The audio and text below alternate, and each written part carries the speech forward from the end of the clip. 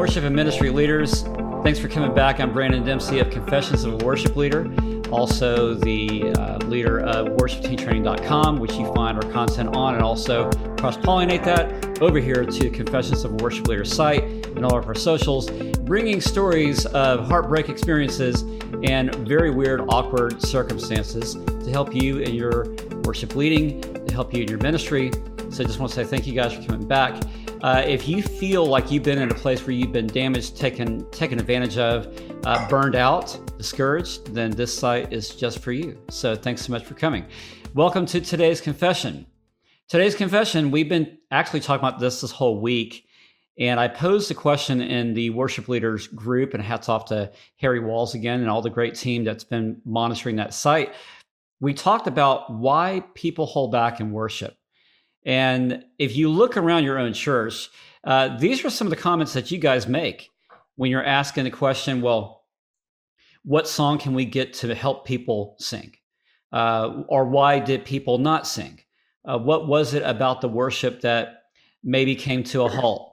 I read some person's post over the weekend that said they finally had to do it. They had to restart the whole song over again. We've all been there. And even when I'm in worship, I think to myself, so-and-so, and you don't mean to judge, you don't. But as a leader, it does cross your mind of who's paying attention and who's not. Just ask any senior pastor and they'll tell you the same thing. They probably do it more than other people. Even right now, I'm looking at you. So anyway, leading worship, you may be thinking to yourself, people in the back, hey, are they, can they see the words okay? It could be, hey, the people in the front, they don't seem to be singing. What can I do more? All of us go through that. So I have my best friend in the whole world. I can't think of anybody else better to bring in a better mind for this topic. Why do people hold back in worship? Dan Lane has been my best buddy, my mentor for, 33 decades, maybe back to the early 1990s. And he has a master's in counseling and various other psychopath degrees. I'm just kidding. But very well schooled, very well trained. So let's go ahead and turn into his mind and see what he has to say. Dan, how are you today, brother?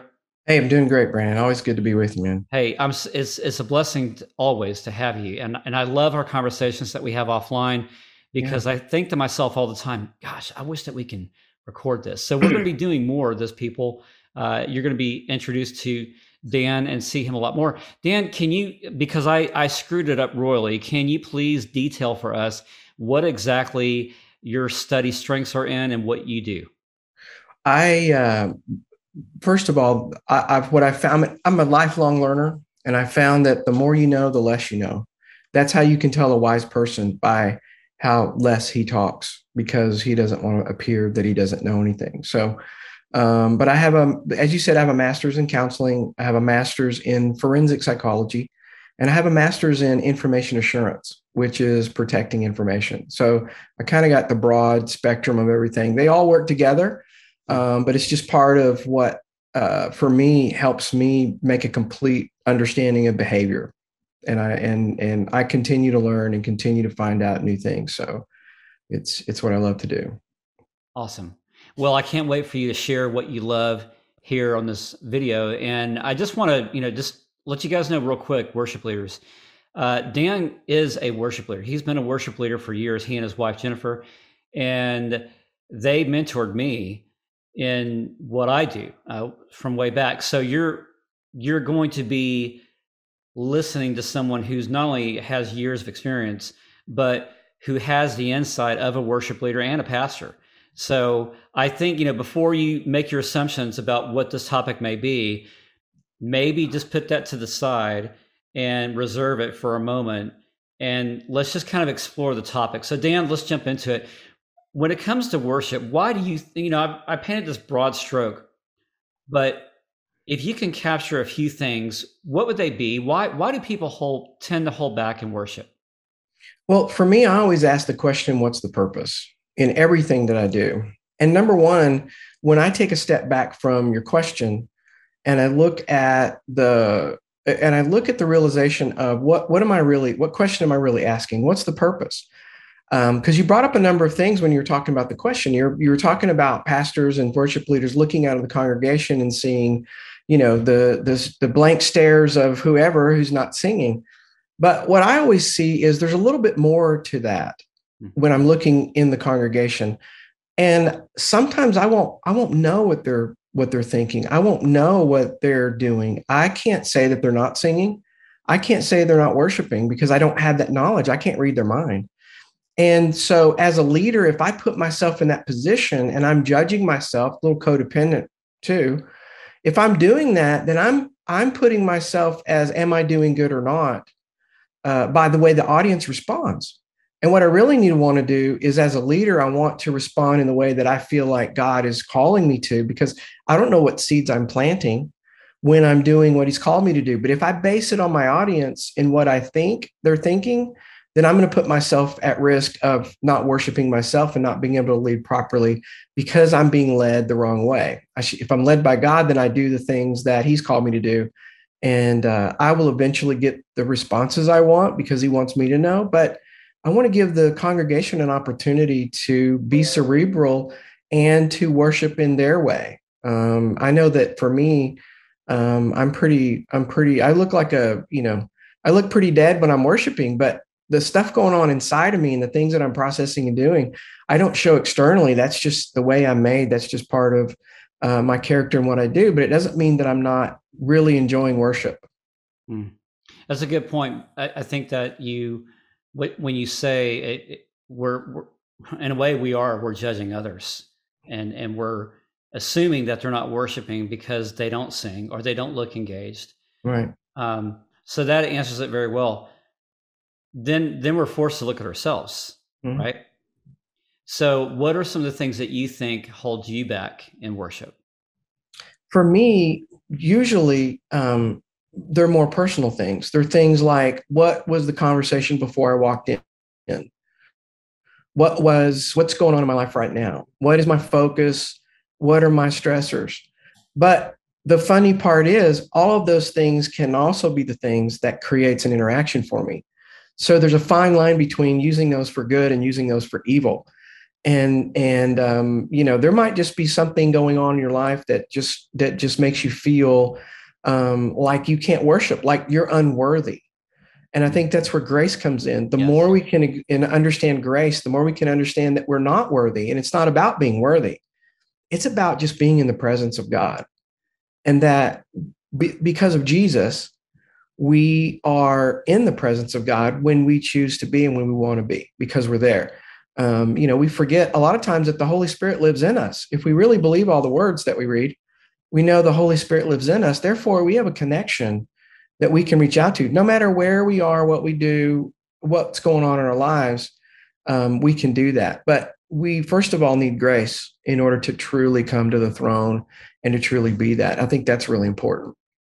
So is it biblical for a person, you touched on it for a second, is it biblical for a person to say, I don't feel like worshiping? Sure. We all did that. There's so many stories in the Bible of where someone has said, I need a break in that. And it's because worship is a deep thing. Worship is, we want to create our own worship. And sometimes to create our own relationship, we have to put aside others' relationships, right? In the sense of a lot of times the way we worship is based on other people, how they worship, how we watch them, what we think we're supposed to do, which is about them. Same with the way that we worship God, the way that we have an interaction with God is based on what they have, is based upon what they do. So there's always a time when I'm trying to find my own faith. I'm trying to build my own bridge to Christ. I'm trying to envelop him as personally for me. And sometimes I have to set aside others that I've followed or others that I have, imitated in order to get my own faith, in order to get my own understanding and own relationship with Christ. So what do you say to the person who says, I feel unworthy because I don't feel like worshiping? Is God going to be mad at me? It's a great question. And biblically speaking, you have to try to comprehend what grace is. You have to try to comprehend. And if I'm working with someone and we're having that conversation, what I say to them is, I'm no better than you are. And that's what Jesus does. Jesus makes us the best, no matter who we are. And I've talked to people who have done really terrible things. And I've talked to people who have not done anything really that stands out in a what we would call a bad thing. And I find that the people who have really strayed, the people who really have done bad things, tend to have a more realistic understanding of grace and really have to stretch and do that at deeper than some of us who have a mediocre faith because we've never had any challenges or we never have any any of those things that have brought us to question anything. You've got to come through some battles. You can't climb the mountain from the top. So in order to really appreciate that mountain, you've got to climb and you got to appreciate the climb. It's what Miley Cyrus says, right? It's about the climb. So sorry, you got to work a little pop in there too, right? Just pretend that never happened. Good old Miley. So Miley or not, I can learn something from anybody. This is what happens in our phone conversations. Yeah. All the time. We stray. We do. Yeah. And when worship leaders walk away from a worship service and they feel, now we had the perspective we talked about, they feel unworthy about not worshiping. Now, what about for the worship leader or pastor when they walk away from what they do on a Sunday from stage and they feel unworthy about what they've done? They feel they've made mistakes in view of God, and then therefore they don't consider it worship in two ways. Either one, it's performance because they're having to do a job and they don't feel like they've really been in tune worshiping. Agreed. Or they've worked their job too hard. Yeah. And now it's about failure. Yeah. And that's another choice of what grace comes in, because I know as a worship leader and as a pastor, it really is performance. There really is a performance aspect. And where it gets dangerous is when I mix in a little codependency, right? When I'm basing on my performance on how I perceive that the crowd took it, or how I perceive the faces were, or how I perceive how many people were looking at their phones or doing those things.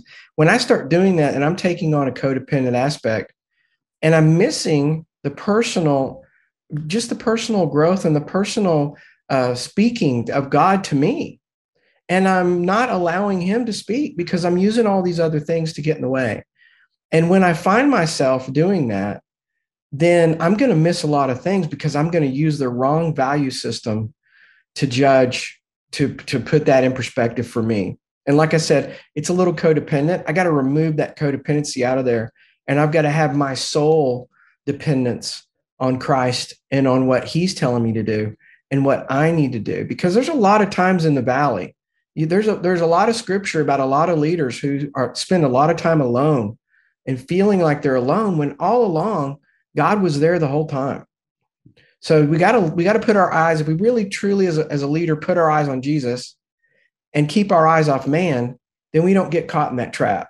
We can use that as a building block to help us do something better. But when we start using it as something that we judge ourselves by and do a pass fail on, then we're really missing the leadership aspect of who Christ is in our lives. And we're not being that true leader because we have to be alone sometimes to do that.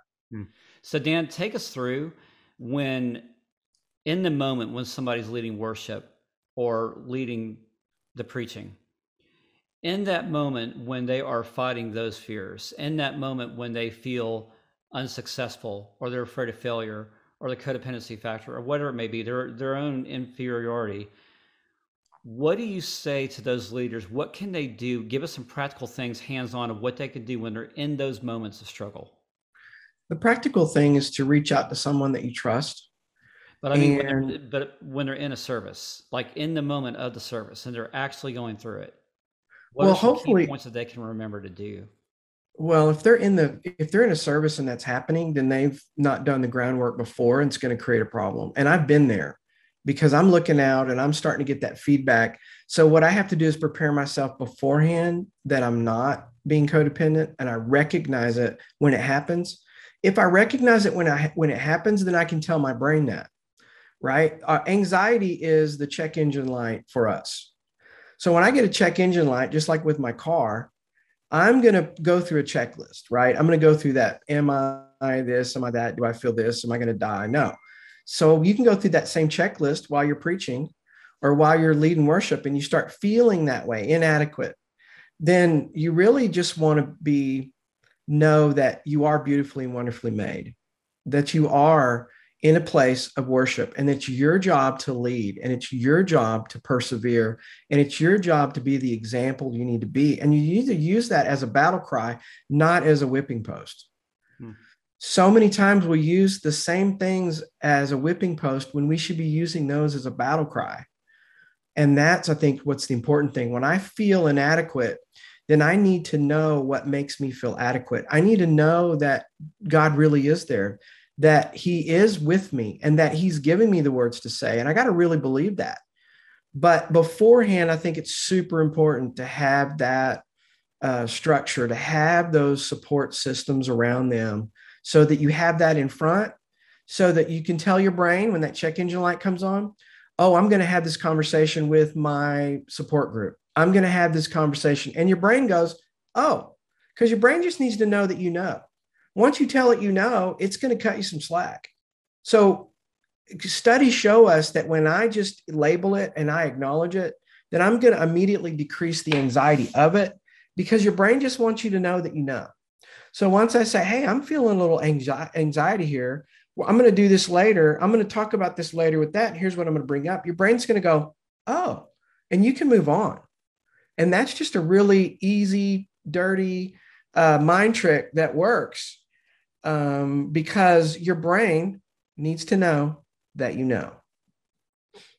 I love that, because that could also revolutionize the worship experience for that leader. It could be a battle within itself, within your own heart, that God is using you to lead through that, to cling on to God, and then outwardly you're still leading worship, and that just makes that more of a celebration, that much more joyful. Yes, like you accomplished something, that you were fighting a battle and you succeeded.